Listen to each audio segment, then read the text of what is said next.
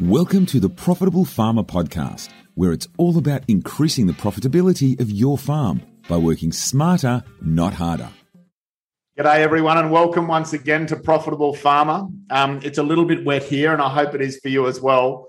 -5 here this morning and a pea super fog, so we are in the thick of winter. I'm delighted in this podcast and to build on the last one where I shared a little bit about the Farm Owner Academy strategy, perhaps as a bit of an example for just how important it is to allocate time to the critical thinking and the strategic effort that goes into building out a kick-ass business plan. I shared a little bit around how it is that we are expanding our team in setting the foundations for growth. And I mentioned in that podcast that we had recruited a general manager in Sam Johnson. I'm delighted in this podcast and in this discussion to introduce Sam to you. Sam is Greg's son. Greg is, as you know, the founder of Farm Owners Academy. I'm delighted to welcome Sam to our team and certainly into a leadership role with us. Just by way of introducing Sam, Sam has an engineering and finance degree out of the Adelaide University and worked for Oricon for 10 years post-uni, and over that time worked his way through that company to become the youngest director in his region, being South Australia, or one of the youngest members of that leadership team.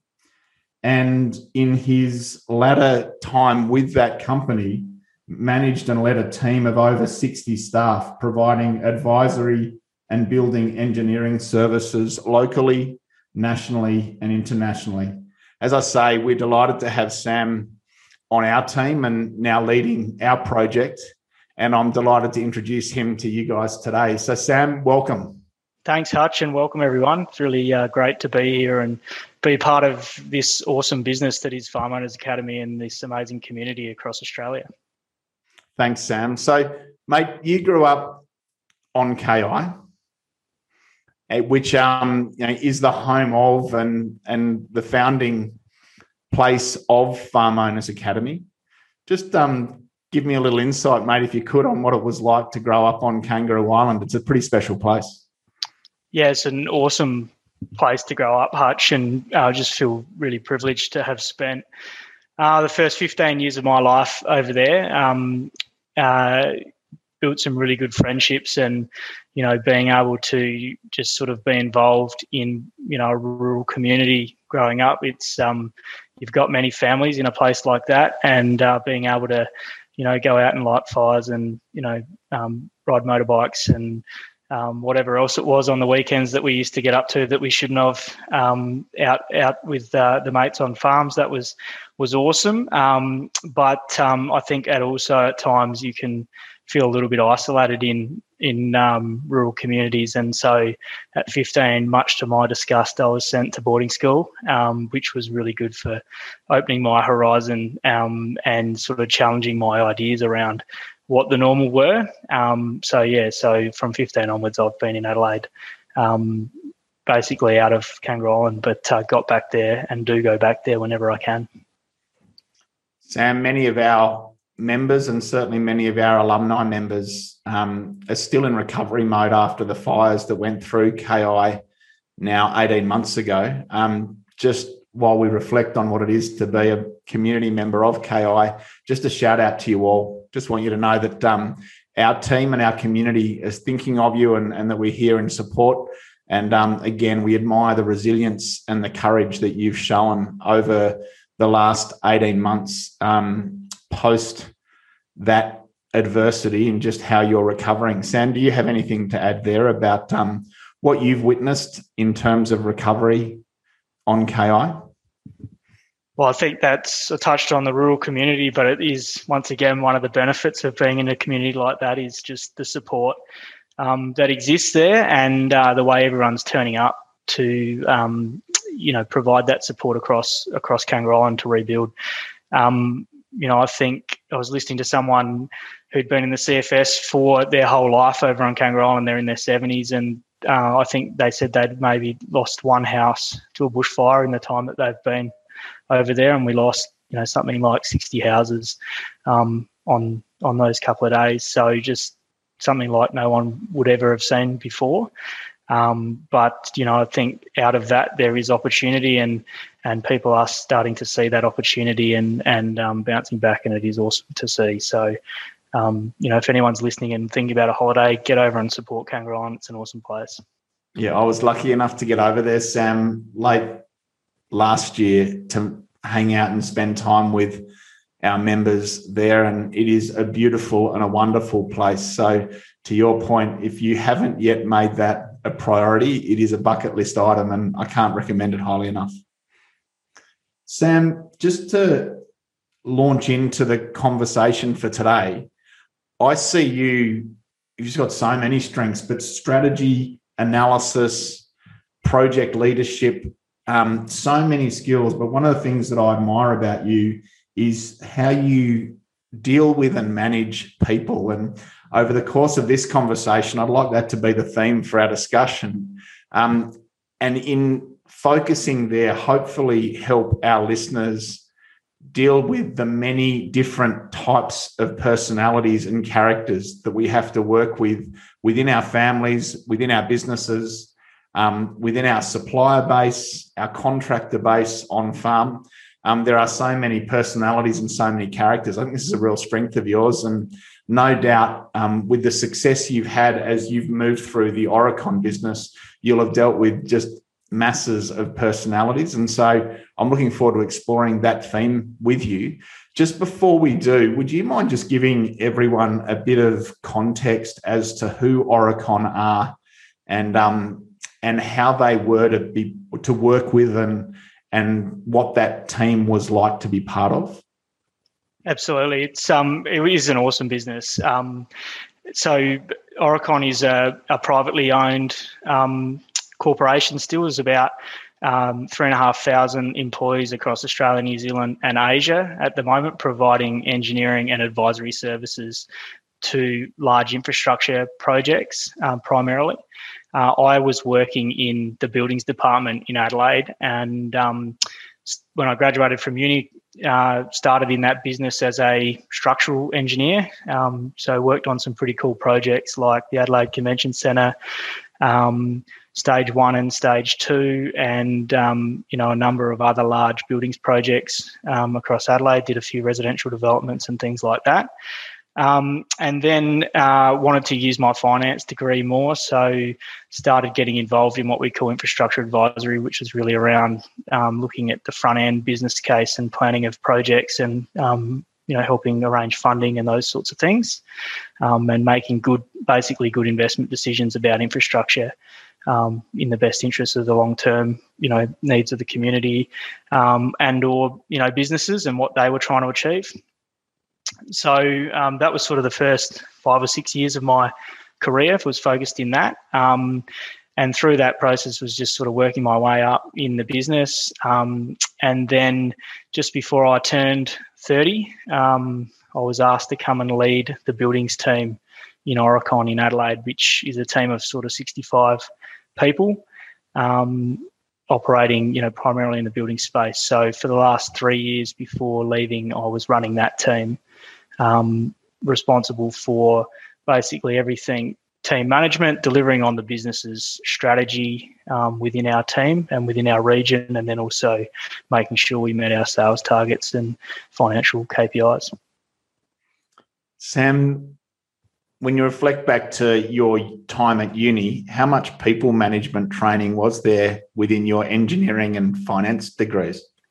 Bugger all. I think we did one subject called engineering management or something like that in final year, and you did some profiling on personality types and those kinds of things, but we didn't do a great deal. One of the things that I was blessed with at Aurecon is they did have a really good graduate development program and an internal leadership development program. So, I was exposed to a whole heap of training there, formal training, which was awesome, including some work with Melbourne Business School. but also just being around really strong leaders in the business and learning from them and being mentored by them was also a real privilege.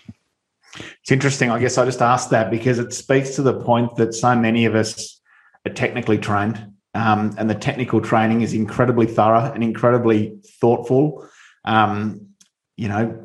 Surgeons, dentists, engineers, architects, farm business managers, agronomists, but nowhere necessarily do we learn people management. It's something that we, by default, almost have to pick up on the run. And unless we're exposed to those sorts of leadership programs that you've been part of, a lot of us are just winging it, Sam, in small business and in farm business leadership.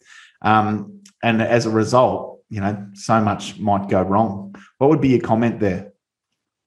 I completely agree. I think, particularly in engineering, and I think a bit the same in farming and things like that as well, is there's a lot of science to it, and there's often a right answer and one way to do things and a most efficient way to do things. And I think the resounding overlay with people is that there's multiple different ways to achieve an outcome, and that most people issues take time to resolve. There's not like a sugar coating or a quick fix to a lot of these issues. They take time and energy and space to think through issues and work through issues. And the minute that you try and approach one of those, situations in a way that's the fast route or whatever, you run the risk of making the wrong decision, has been my experience. Sam, I reckon we've all got a certain people management or leadership style, and I'm willing to wager that across Aurecon, you've dealt with a whole lot of executives and people more senior, perhaps, than you, and a huge diverse range of styles. How would you describe your management style? It's a good question, Hutch.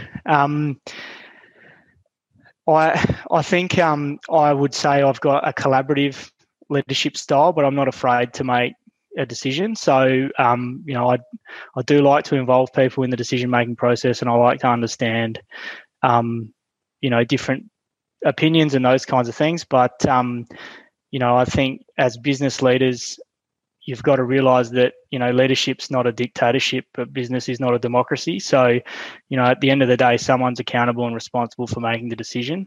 And whilst you might canvas ideas with people and, encourage them to provide input and insight into a decision, at the end of the day, you're in the role where you're responsible and accountable for that decision. So, you need to take ownership for it and get on with it. So, I think I used to always try and lead in a collaborative way and encourage, the input out of the group that I had around me, because there was so much more experience in them than there was in me alone.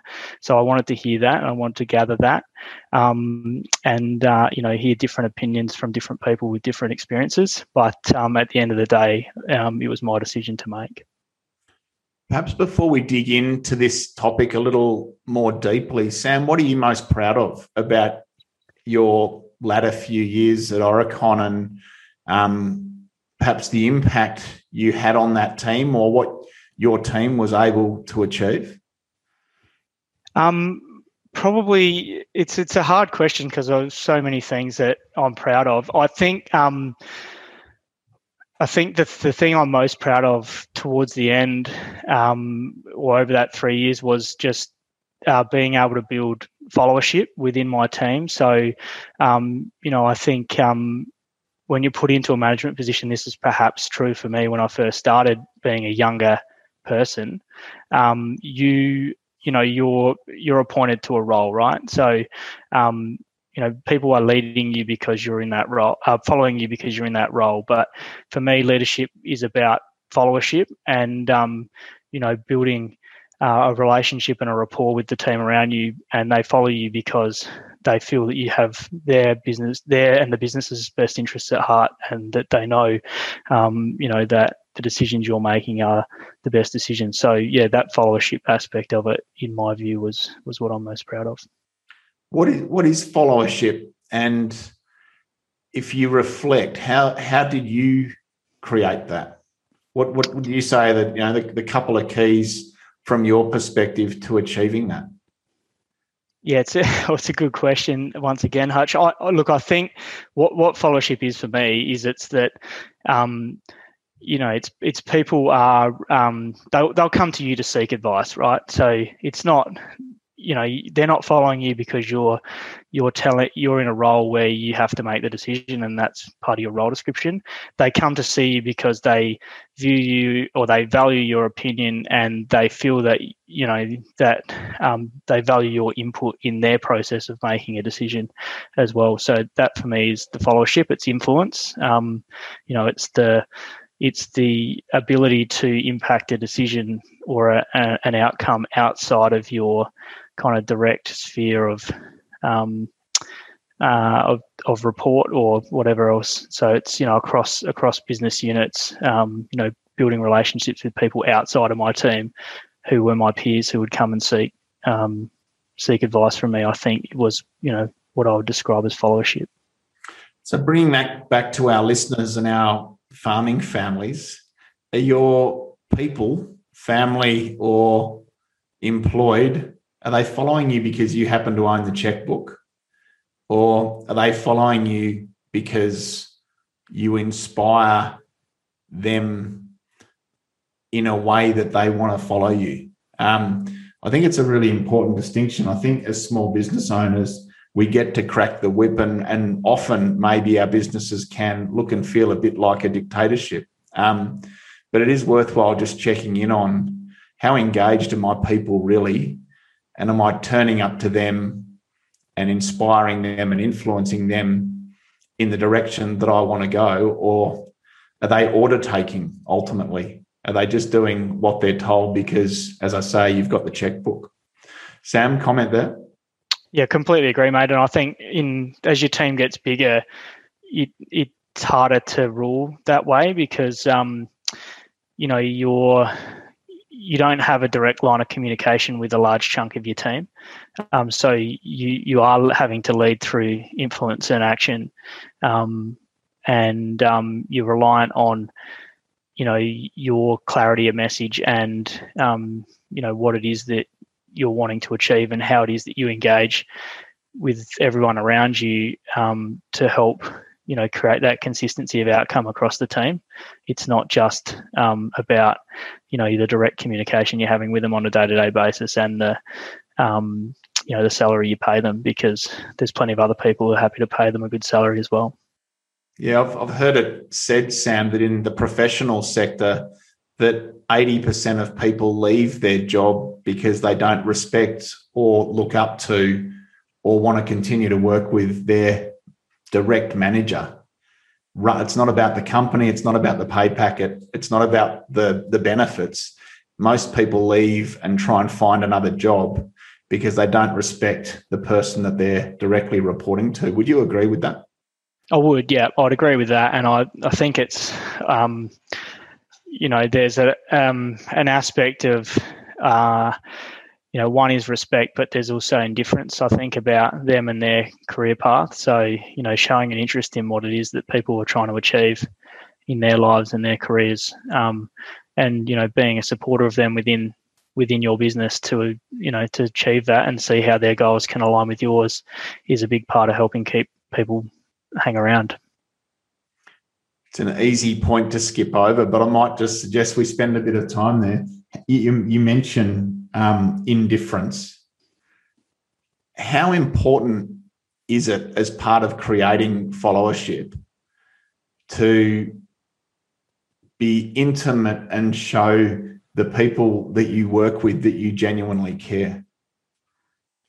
Oh, I think it's critical, Hutch. Like, you know, particularly in bigger teams, it's easy. You know, it's easy if I was having a bad day to walk into the office in a bad mood, and you know, that might be the one interaction I have with that junior engineer who's been in the business for, you know, a year. That might be one of 4 interactions I have with that person for the year, and if they have a bad experience because of how you're behaving, you know, you've undone whatever other hard work someone else might have been putting into that person and their development. So, I just think it's so critical to be able to rise above whatever else is going on and try and build those positive connections and feel like you understand, your team really well. I have to say, it's a skill that you have to work hard at, and it's not something that I did perfectly, I'd have to admit either. It's particularly when things aren't going well, it's difficult to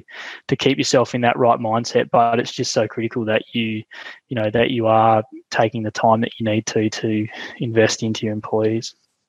The other thing you mentioned, Sam, was sort of knowing their goals and drawing that link between their goals and the goals of the company. Would you mind speaking to that, and what was your approach to actually helping or getting that deeper sense of understanding of your team members' goals and aspirations that they might have for themselves, and then matching that back to the goals of the company? Yeah, so I think once again, Aurecon had a pretty good performance review process. I think there were some things that I didn't like about it, but there was a lot that was good about it. And one of those was that everyone had a direct line manager, and that line manager and that employee had a 1 hour conversation, or between half hour and 1 hour conversation about that person's career and their development every month. So you'd be investing into that person, understanding what it is, how they think they're going, what they're wanting to achieve in their career, and also helping them understand how they be successful within the team at Aurecon that they were operating within, and how what they were doing contributed to the broader goal. So obviously we were reliant on that line management group in feeding back things, and there was some other surveys and stuff that we would do as well. But really, it's just about investing some time, and I think an hour a month is a pretty small investment in someone who spends 40 hours a week working for you. So, if that hour a month results in a few hours extra discretionary effort, or someone thinking, going above and beyond in their role because they're really clear on what it is you're trying to achieve, or they're really clear on how their contribution makes a difference, it's the best hour you'll spend every month. So many companies that I've seen and worked with, Sam, they might do that once a year. We have an annual performance reviews, probably like most businesses and most small businesses, in my experience, don't even do it annually. But then the mindset, I think, in most companies is that we have an annual salary review and an annual performance review. How much more powerful do you think it is having a monthly performance review? And to your point, imagine on farm if that was something that you undertook to do with your overseers and your farm team, just to make them feel special by giving them half an hour once a month just to talk about their development and how they're going to progress with you in your business. But Sam, can you just speak to the value of doing it monthly rather than annually? Yeah, I think the two things that were my focus, or that I used to try and focus on with our team around that. So one was that there's no surprises for that. We still did our performance review and our salary review annually. So, but like where you'd actually sit down and rating and go through a formal process and calibration across the whole team and whatever else, it used to take a whole heap of time. My real preference was that there were no surprises in that. So no staff member should get to their performance review and be surprised by the outcome that they got if the line manager's doing their job properly. And so that requires you to have candid conversations every month about performance. You can't just sugarcoat it and then come and give them a really poor result in the performance review and say there's no money here. It's on you to have those conversations throughout the year and take action on that. So I think that was really important. And then the other one was making sure that conversation is focused about them and their development and not about what you want to achieve. So, being clear on, you might have some feedback you want to provide them in that conversation, but focusing it around first, what is it that they're trying to do and how do they want to develop? So again, just for our farming families listening, just a shout out, just to reflect for a minute on how strong are your career conversations with those in your team? Now, you might have a son and a daughter-in-law, or a son and a daughter and no employed team. I would still argue that this is sufficiently important. Or you might have one or two on your farm team. With them, how strong and how frequent are the career conversations or the development conversations that you're having with them? And is this an opportunity to formalise those and to make them perhaps a little more frequent? I think in terms of engaging people and enrolling people, and as Sam said, creating that loyal followership, frequent conversations that are intently focused on individuals within our team is such an important part of good management. Yeah, and I think if you don't ask, how do you know? Like, there's really, you can guess. You can spend a lot of time guessing about this stuff, and you'll probably get it wrong. So why not just take some time and ask? And you might be amazed at what you uncover. And you could be thinking that throwing more money at something is the way you fix the problem, but often it's not. Often there's something else that people want. Yep, great point, Sam. So, mate, would you mind speaking to the diversity of characters, individuals, personalities that you dealt with in that role, leading sort of 60, 65 plus people? Yeah.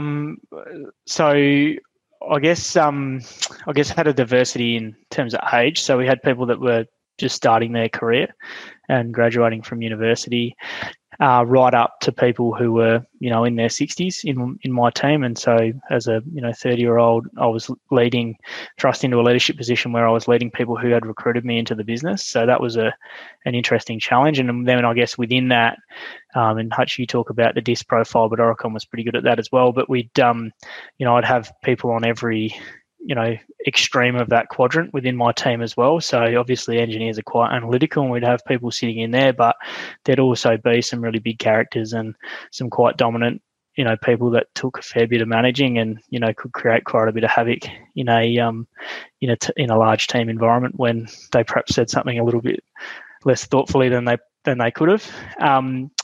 So, I think there was a diversity in terms of that. And then, Aurecon had a real focus on diverse teams themselves. So constructing, diverse in gender, in age, in thought, in background, cultural and otherwise. So, it was, I guess there was a lot of differences across the team and, trying to piece teams together in a way that,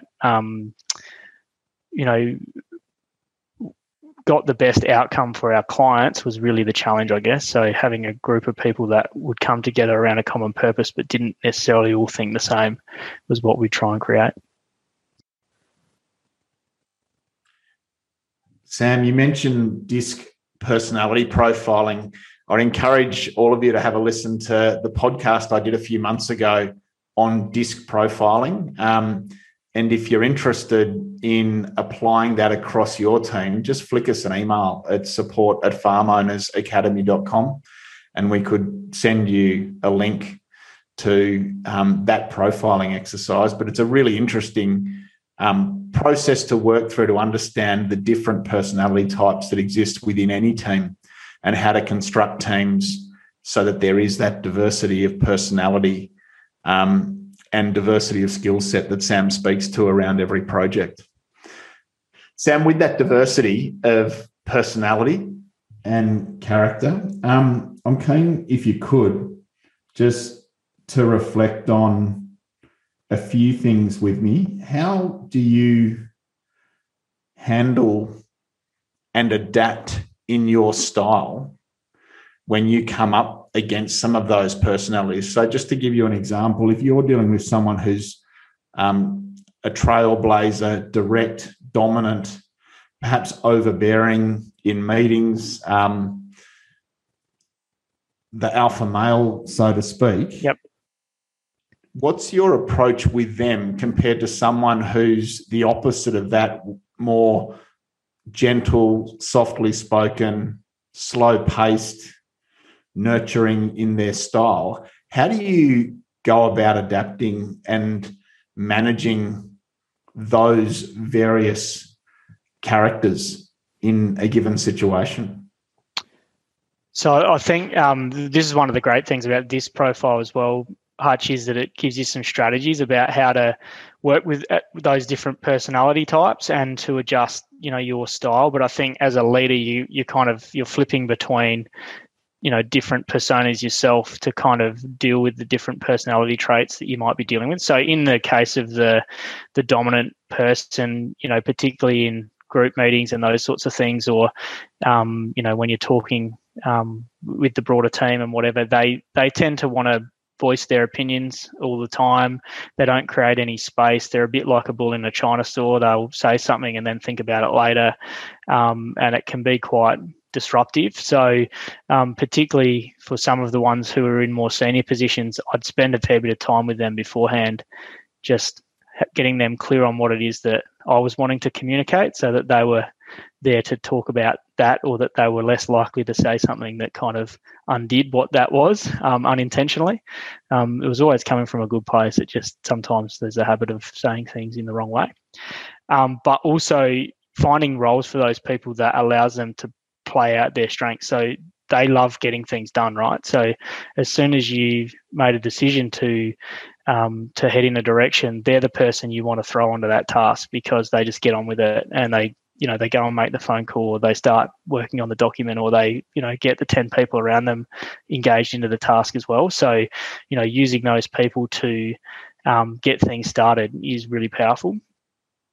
Versus your quiet, person, the most challenging thing for them is creating space, or a space for them to think and then share their opinion. So you would need to, ask them questions more. They're never gonna bring forward an idea without being asked. So, creating space for them to be able to provide thoughts. We would use things like, used to use a lot of stuff called design-led thinking, which is different ways of having people kind of capture their ideas. And, one of the strategies I'd use is get people to put their thoughts down on a Post-it note or something first, and then come together as a group and share those ideas. So that gave those quiet people an opportunity to kind of collect their thoughts alone first before sharing with a group, where they would never be comfortable voicing it beforehand. Thank you. Yeah, it's a really interesting construct. And what that speaks to is often in management, verbal communication is one form that we have to influence and to get a result. And we've got to constantly adapt that for the personalities that we're working with. But so often, if you can influence before the meeting, or give someone the chance to write something down, or even write something to them, in family farms and in small business, I think a lot of it is done verbally. I just want to encourage you to think about if you're up against a challenging situation with one of your team, think about the written word. Think about asking them to write something down so that they can collect their thoughts and then bring that back to you. There's different ways that we can communicate. We get the results we deserve, and doing the same thing over and again and expecting a different result is the definition of insanity. So if you're coming up against challenges within your immediate team or with anyone around your business or family, just have a think about the different types of communication that you've got at your disposal, and try something different that might inspire a different outcome. When there's conflict, Sam, or tension, how would you navigate that? So let's say someone is not performing or behaving in a way that is consistent with the team's values, or they're creating real tension within the team. How would you confront that person and work through that issue with them? I think the first thing is it's important to confront it early. If you let those things go on, they tend to fester, and they end up, becoming a bigger issue than what they actually are. So Depended on who it was, Hutch, but someone in the senior team, I would approach them directly. If it was someone more junior in my team, I would probably have a conversation with their line manager first and encourage them to deal with it. You don't want to be cutting across people and reaching down. And I think this is an important thing for some of our farm owners to remember as they're building out their team. If you've put someone into a leadership role, the quickest way to undermine them is to reach past them and deal with an issue that they should be dealing with. So, first of all, encourage the people around you or whoever is responsible for resolving that to go and deal with it. And then I'd always be happy to be there to support. So if I needed to be in that conversation because it was going to be difficult, or after the initial conversation was going to be difficult, then we'd go and have a difficult conversation. But they were challenging at times, but they're never, for mine, never really a problem. I think it's something that just needed to be dealt with, and it was always better once people were given an opportunity to get their side of the story out, and then you could set your expectations really clearly with them. So, I guess that was always my approach. The other one that you can start to see a bit as your team grows is what I call three-way conversations. So, person A is having a conversation with person B about person C. And that kind of happens all over the place rather than them just going to talk to person C about the issue that they have. So, cutting through three-way conversations was always something that I'd focus on as well. So if that was happening or I found myself in the middle of one of those, then, getting those two people together, and maybe I'd have to facilitate that conversation. But, cutting out that three-way conversation is really what needs to happen as soon as possible. I think that's such an important point. When triangles in communication are created, that can really undermine the strength of a team. And we've talked in previous conversations and podcasts about the importance of having a set of core values and having, a code of conduct or some ground rules around how your team is going to operate. I think it's really important that in those ground rules that there is one that speaks to exactly that point, Sam, that, if I have a problem, I speak only with the person with whom I have the problem. And that as teams, we try and avoid creating those triangles. So, it might be that there's, two brothers and a mum and a dad and sister-in-laws and brothers-in-laws in and around a farming business. I think it's so important in that dynamic that we do sit down together and agree to the ground rules. But I do encourage you that one of the ground rules has to speak to this point, that we're bold enough and strong enough to have conversations directly and with the person with whom we have the problem. Sam, how did you inspire that within the team that you led? Well, I wasn't afraid to call it out in front of people either. And I guess, I'm not necessarily saying it's the right way to go, but, particularly amongst my senior team, if it was happening, I'd make them have a conversation with the rest of the leaders in the room. And I just wouldn't allow that background current to happen. Like, the culture we'd try to create was that, yes, we can disagree and we don't always have to align on what's going on. And, we might not agree wholeheartedly with the position, but the place to disagree is when all of us are sitting in a room together and, talking through it together. When we leave and we're out on the floor with the rest of the team, we're united around the common purpose. So that was sort of, I guess, the environment we tried to create within our leadership team. And high level of Canter, I used to invest a fair bit into those guys as well, as they did with their immediate reports around just trying to create that culture. And, it didn't always work perfectly, but I think 9 times out of 10, we had the key issues on the table, before they became key issues. Yeah, so be bold enough to have those straight conversations in private so that you can be united in public. Yeah. I think another great point that you make, Sam, is that we don't have to agree to be aligned. And so I think often we hit stalemate in family businesses and small businesses because we're not in agreement.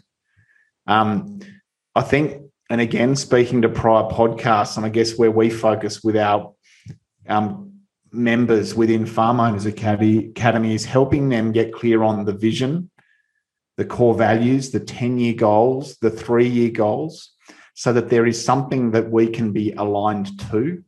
The ground rules that I just touched on are things that we can all own and be aligned to. Once you've got those things in place, then you can be aligned, but on any specific problem or challenge or decision or issue, you don't have to agree, and you can still move forward. Sam, those constructs that we teach to farming families, how relevant are they in professional service land and in Aurecon in keeping your team aligned over and above that construct of agreement?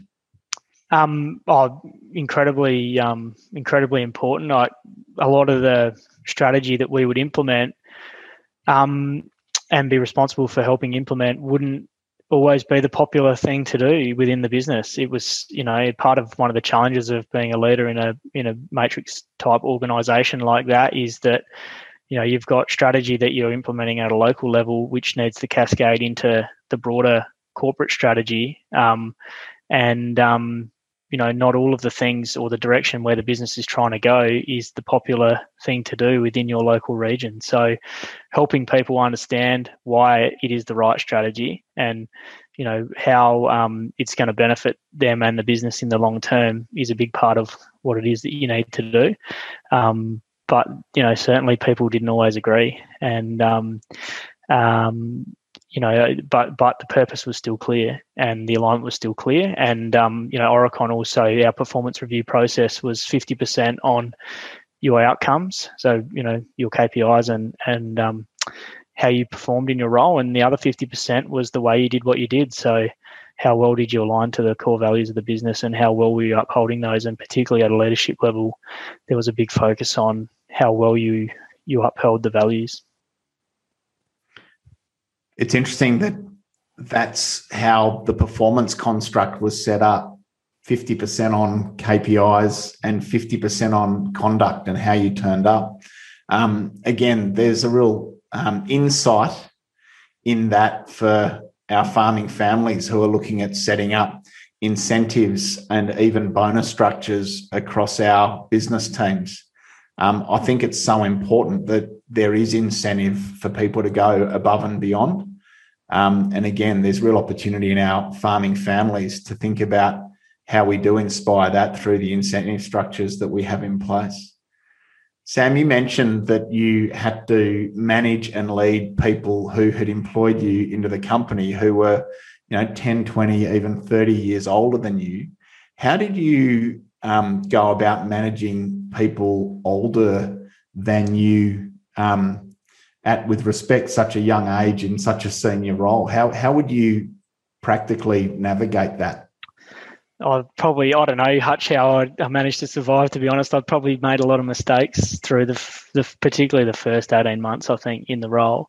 I'm very lucky to have two incredibly strong mentors within the business, and I would go to them quite regularly and bounce ideas off of them. And both of them were different in the way they'd approach things. One was very humanistic and caring and, he had 30 years experience in the business, but was also just, an outstanding gentleman and would always approach things from, the right thing to do from a people perspective. And the other was an incredible strategist and, probably more of a D type personality, didn't tend to care too much about, what necessarily other people were wanting to do, but was very focused on what the right thing to do was. So, I would go to both of them and seek opinions on, this is what I think the right approach is, how do you see it? And once I'd sort of bounced ideas off of them and gleaned from them, I'd then go and implement it. But I think early it was just trying to spend time getting to know those people. And once again, what were they wanting out of the business? Where were they trying to go in their careers and how could I help them achieve that? So, and I didn't have all the answers at the start about how I could even help them do that. But I knew that if I understood that and I put the focus in the right area, I could could get there. And then I think the other thing was that really I approached our team a bit like a footy team. So, you might not have everyone in the right seat at the start, and some people might should perhaps be in a different team, or not in your team anymore. So, that would be what I'll be spending a lot of my time doing, is trying to work out, where people should be within the org structure and to perform at their best and use their strengths as best we could. Thanks, Sam. So I guess what I wanted to explore now is digging deeper on people management. How do you go about holding people accountable? Yeah, it's a good question too, Hutch. So I think if you get the right people in the room, it's not hard to hold them accountable. They all want to do the right thing, right? So they tend to be self-motivated and they tend to be high-performing. So I guess the first thing I'd say is just get the right people around you, and focus on that first. You shouldn't have to be trying to motivate people to come to work. They should come to work motivated themselves. So and then afterwards it was about trying to be really clear on what it was that we were trying to achieve. And I think through COVID, what I learned was that there was business changes really quickly, and the world changes really quickly, and that we operate within. And you can't plan or predict the whole future, but the thing that doesn't change is the principles that sit behind how you respond. So I had to switch from trying to be really focused around do X, Y, and Z, and you'll get this outcome, to these are the principles that will allow us to be successful, and focus on holding people accountable as to how well they were upholding and delivering on those principles. How important is accountability in management? It's very important. I think there's two layers to it, Hutch. Though I think there's it's important to be accountable and do what you say you're going to do, because that's basically how the whole world works, is on promises. But also as a leader, to have some compassion when things don't fully work out. So, there's not always, people aren't always going to achieve the goals that they set for themselves. And if you beat them up when they don't achieve something, particularly if they've bitten off something that's a pretty serious challenge, if you cut their head off when they stick their neck out, then next time they're going to take a really safe bet. And that's not always the right thing in business. So, there needs to be a balance between holding people accountable around what they say they're going to do, and also being okay if they've taken a risk and, you're supportive of that risk and it doesn't come off. I love the construct that we teach at Farm Owners around people needing to get it, want it, and have the capacity to deliver. So I'm just going to say that again, guys. They've got individuals in our team, to Sam's point, they've got to get it, they've got to want it, and they have to have the capacity to do it. And so you can think about any of your team members and ask those questions. Do they get it? Do they want it? And do they have the capacity to do it? And ultimately, our team members need to be able to tick all three. They might not have the capacity to do it now, but do they have the capacity to grow into it in the future? To Sam's point, once you've found someone who gets it, who wants it, and has the capacity to grow with you in their role and get stuff done, then in my experience, to your point, Sam, holding people accountable on a weekly basis in weekly meetings, or on a daily basis in those meetings, or a monthly basis, becomes a lot more simple when you have the right people on the bus. Yep, completely agree, mate. And I think then your role as a leader becomes more about helping them say yes to less and be focused on what are the really important things each week, and also removing obstacles. So, I think that's, or sheltering them from stuff that they perhaps don't need to be dealing with, so that they can be focused on those things that you've decided are important. So I think that, there's a different shift there. You don't, I hated having people in my team who I felt I needed to micromanage, or I wasn't confident that if I set an objective that they'd need me to be standing over them to do work. Like, it just didn't work like that.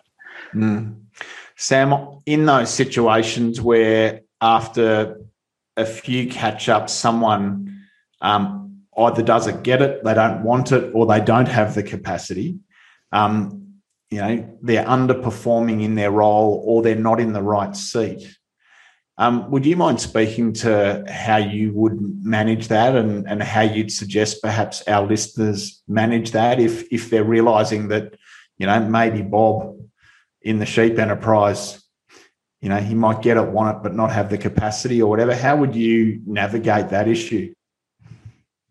Well, I think the first thing is to try and come at it from a position of understanding, particularly if they've been a good performer and a good employee, up until a point where you're starting to have an issue, what's changed or what's going on. And that starts with trying to understand, where they're at and what's happened. It might be that there's something going on in their personal life that is causing them grief that you've never known about before or haven't known about. It might be, that they're starting to lose their passion for the role that they're doing within the team and that they want a new challenge, or that it's becoming too easy, or, it might be that, there's some other thing, that's changed that you're not aware of. So first thing is trying to understand what it is that they're, where they're sitting, and, what questions can you ask that let you understand, do they get it still? Do they want it, or what else might they want? And, is there some issue or some things that are getting in their way? How can you understand whether they've got the capacity to still do the role? So it's very easy, particularly for people who are highly motivated themselves, to keep saying yes to things to the point where all of a sudden they stop doing everything well. Thanks, Sam. So how much of your time in your leadership role was focused on the thinking about your team? So all the things we've talked about around where someone sits, how they're going, how you can see them lift, how you can communicate with them differently, how you can hold them accountable if they're off track or underperforming in some way, how to inspire a lift in them, prepping and then following through on straight conversations where people aren't showing respect within it. There's so many different dynamics at play. How much of your time and energy was focused on these issues in leadership? Yeah, so I said I had a reasonable sized team, but and as the leader, I had to focus my efforts a bit. So I would probably spend 90% of the time I did spend on, my 4 direct reports plus, the 6 or 8 sort of emerging leaders we had, or the, really high performers we had within our team, and how can I, invest into those guys to help them continue to grow and develop within our business. So I would focus my attention there, but I would be asking the rest of my line management team to be thinking about their team. So I would probably spend, Hutch, I would think between, 4 hours and, a day a week sort of on that stuff, either in direct conversation or thinking about, who is it that needs a little shove, what am I observing here that's I'm not happy with, or what's the feedback I'm getting from others in the business, and how can I have a conversation that impacts that? Is it with them? Is it with their line manager? What are the things that need to change to allow that person to succeed? How am I creating a pathway for these people? Those kinds of things. So it's a fair bit of time. It's a fair bit of time. And I guess I asked that because I just want to remind and motivate our farming families and farm owners that this is what people are our most important asset in farm business leadership. And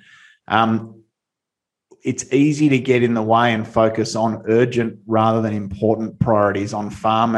And often these sorts of important conversations and the thinking that needs to go in to the preparation for these sorts of important conversations, it's really important. And so I just want to sort of make sure that to all of you that you're allocating enough time to do the critical thinking that is required in order to influence and inspire your team, and that you're allowing yourself and letting it be okay just to sit with a cup of tea and think through, how do I turn up to this individual and meet them where they're at and support them, overcome any issues, and then build them up from where they are.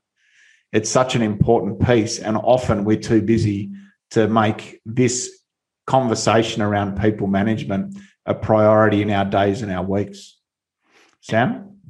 Completely agree, mate. And I think the other thing you've just said in there that's really important is it's very easy to give critical feedback. It's much harder to catch people doing the right thing and encourage them to do more. So, and I think I've heard it said that for every one piece of negative feedback you're going to give someone, you need to give them 10 positive pieces of feedback. Otherwise, it can be quite detrimental to their development, and they'll start to question themselves. And I think particularly with younger team members, that's even more important, is that that so much of it is about confidence. And if they're getting if all they're hearing is negative feedback all the time, they start to question their own ability.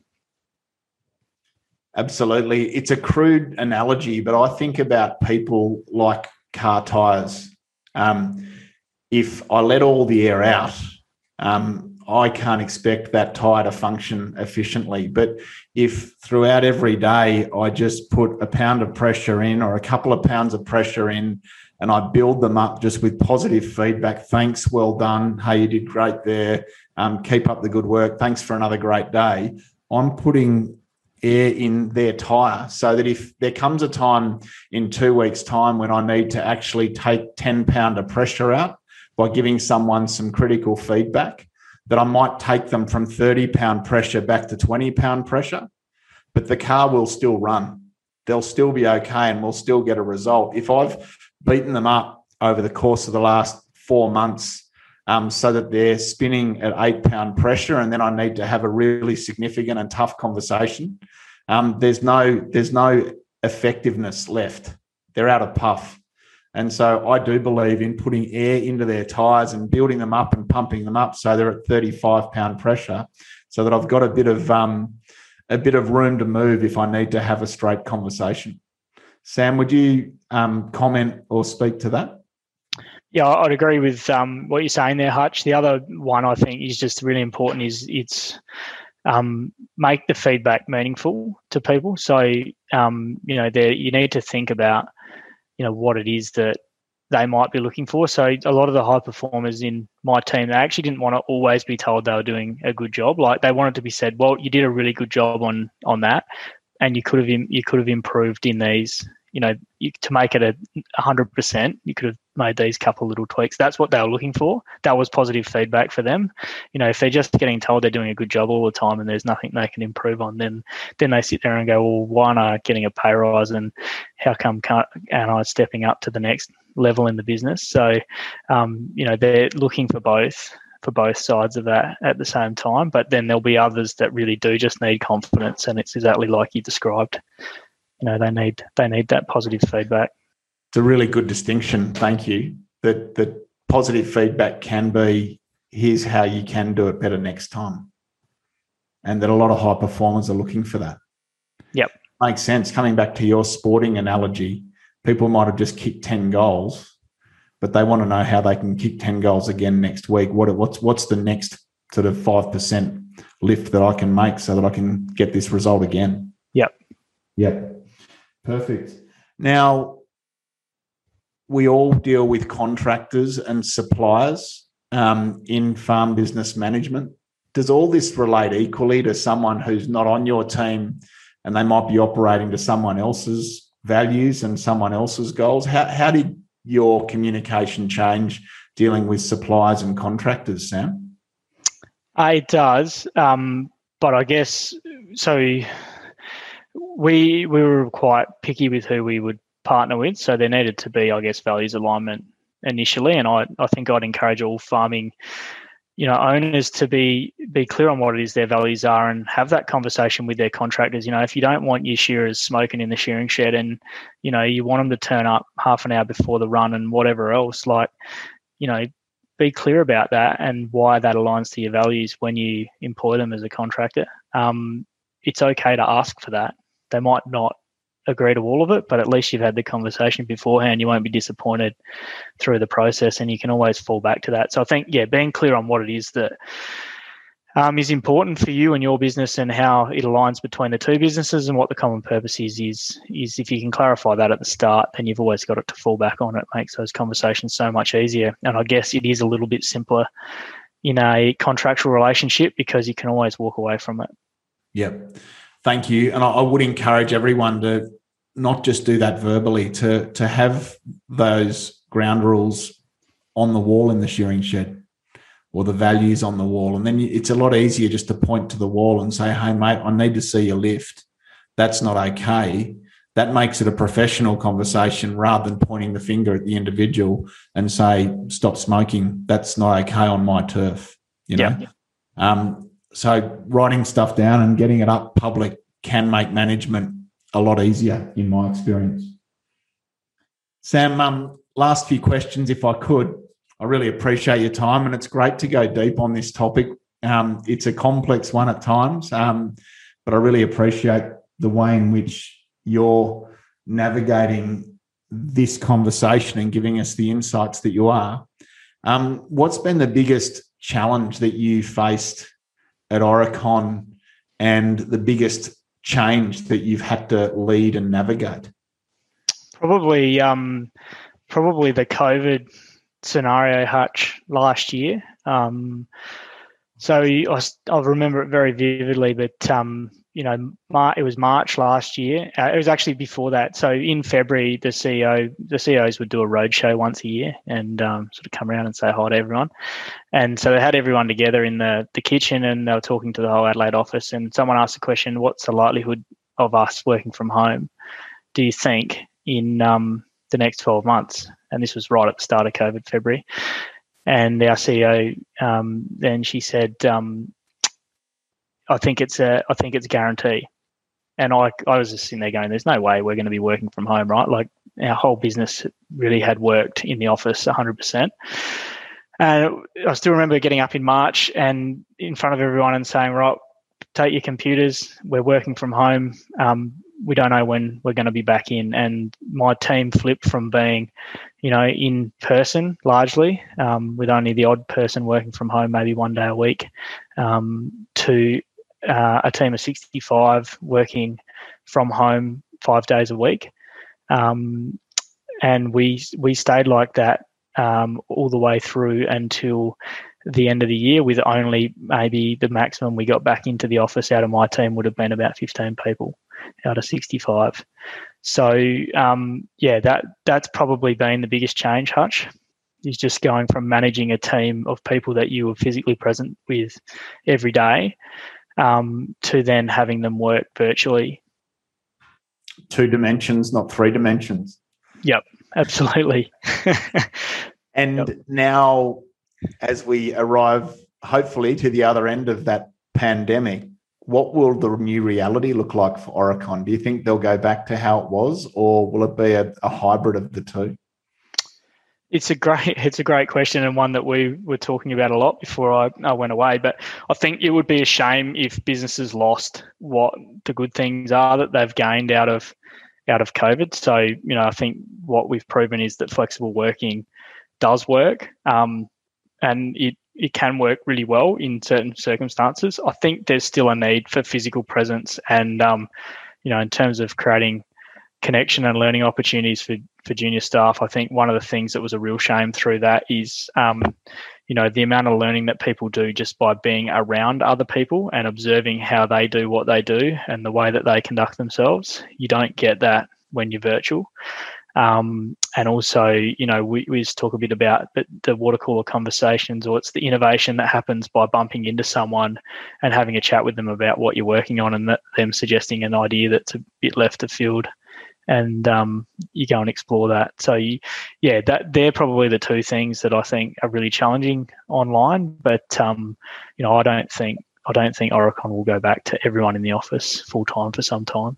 It's so interesting, Sam, isn't it, to see just the impact that COVID has had on so many different businesses across so many industries, and the positive adaptation that has happened as a result. I think it's fascinating across all industries. For farming families, I just sort of want to shout out that now more than ever, having a bookkeeper who might be interstate or an administrator who is from another part of the country, or someone helping you with your marketing or branding or graphic design or IT, it now more than ever, having remote workers helping you get a result is more possible than it has been. So I want to encourage you as you think about how you might delegate activities and build out your team, but they don't all have to be on your farm and in your town. There's amazing skill sets jogging on the spot, wanting to help people just like you, and they can be from the Philippines, they can be from India, they can be from London. Our team at Farm Owners includes John in the Philippines, Whitney in England, who helps us with content creation. We are an online and a team speckled across Australia, as I've touched on, and I think that we've got a great culture. We're a really strong and united group, and we've got a bright future, and we are online. And so for all of you, just think a little bit more laterally perhaps about where your people that are supporting you towards your family goals are sitting while they're working for you. Any comment there, Sam? Yeah, I'd agree with that, Hutch. And I think the other challenge that is obviously clear for the farming community is this sort of transient workers that were coming on vacation and were doing a lot of those roles in those, particularly fruit picking and some of those things in those regions. That workforce has been significantly shrunk. So as a business owner, you can either sit there and say, well, my workforce is gone and, I'm staffed, or you can sit there and think about, okay, well, how is it I'm now competing for a smaller pool of resources? What do I need to do as an employer to make sure that the people that are available are in my driveway and not someone else's? And, I think focusing on that. But the other opportunity that is there is that there's a lot of people across Australia who have been questioning what it is that they really value in their lives and, where it is that they want to work in the future and live. And, perhaps there's employment opportunities out there with people that perhaps aren't out of the ag industry or, are considering a change in their lifestyle or their career, and you might have something really attractive to offer to them. So thinking a little bit creatively about, what's going on in the world at the moment and how it is that you position your business to take advantage of that would be the challenge I'd put to this group. Yeah, absolutely. I think it's so important, Sam, that as employers, if finding and keeping good people is our challenge, as it is for so many, that we've got a really strong value proposition to people who are going to come potentially and work for us, so that, to your point, driving up our driveway is more compelling than driving up and staying at someone else's. And so I like the idea of having 5 or 6 bullet points that are written down that make you unique as an employer compared to any other farmer in your region. If you want people to be attracted to your business and then stay, the strength of those 5 bullet points on what it is that makes you unique as an employer is really important, perhaps to your point, Sam, especially at this time. Well, I just don't think, we haven't seen the back of COVID yet.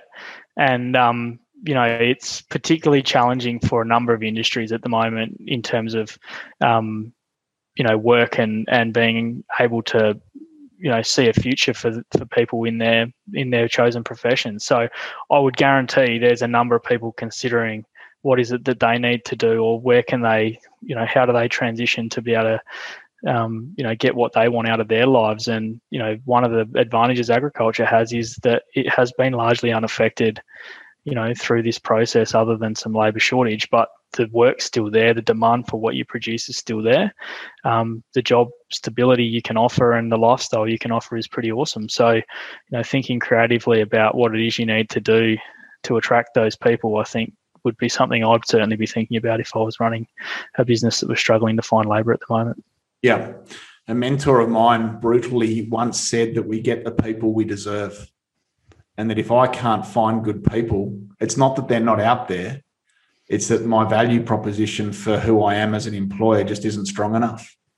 And that the thing I like about that is it puts the responsibility of finding and keeping people back squarely in my seat. I can't use the excuse that they're just not out there. And I think there's truth in that, even for farming families and even in remote areas. There are people in your region who don't find it hard to find and keep good people. So if they can do it, why can't we? Sam, thanks for speaking so openly about your leadership role in Aurecon and having that as the example as we sort of flex and consider this conversation on people management. Just flipping now to your role with us, what are you most motivated about in your role at Farm Owners? A couple of things, Hutch. I think just seeing the transformation that our Platinum members go through over the 3 years, and then what they go on to do after that, is just amazing. It inspires me every day to see where people are going with their business. So that's the first. And then I guess the second one is being engaged within the rural community again and having an opportunity, to do that after being in the corporate world for the last 10 years. So, really just enjoying being back a part of the community that I grew up in and, being able to share some of the experiences I've learned here and also be part of this awesome project that is Farm Owners Academy. Thanks, Sam. And I mean it sincerely, mate, when I say that personally, I'm just delighted to have you part of our team. And in the role that you're in, I think that it is absolutely your genius. And I'm just so excited about the strategy and the direction that we've set down and to having you part of our leadership team over the next few years so that we can grow and improve and help more farming families across Australia. Brilliant. Thanks for the opportunity, Hutch. Mate, just in finishing, 2 questions that I ask in this podcast that I want to throw at you. What's the best piece of advice that you've ever been given? Good question. Knowledge is light to carry around, Hutch. So invest in yourself. Perfect. And what would you say to a younger you? Probably push less, I think. So, be clear on what it is that you want and but be okay if that doesn't happen in the time frame that you want it to happen in. It'll happen eventually. So, I think just enjoy the journey, and that's certainly a focus for me at the moment is, really enjoying what it is that I do. I think those couple of things. Awesome, mate. Great comments. So people management genuinely is a really significant, but also a tough and challenging part of leadership in small business and in farm business management. I think this conversation for me just highlights how delicate, how important, and how thoughtful we need to be in how we go about looking after and turning up to the people that are in and around our team and our families.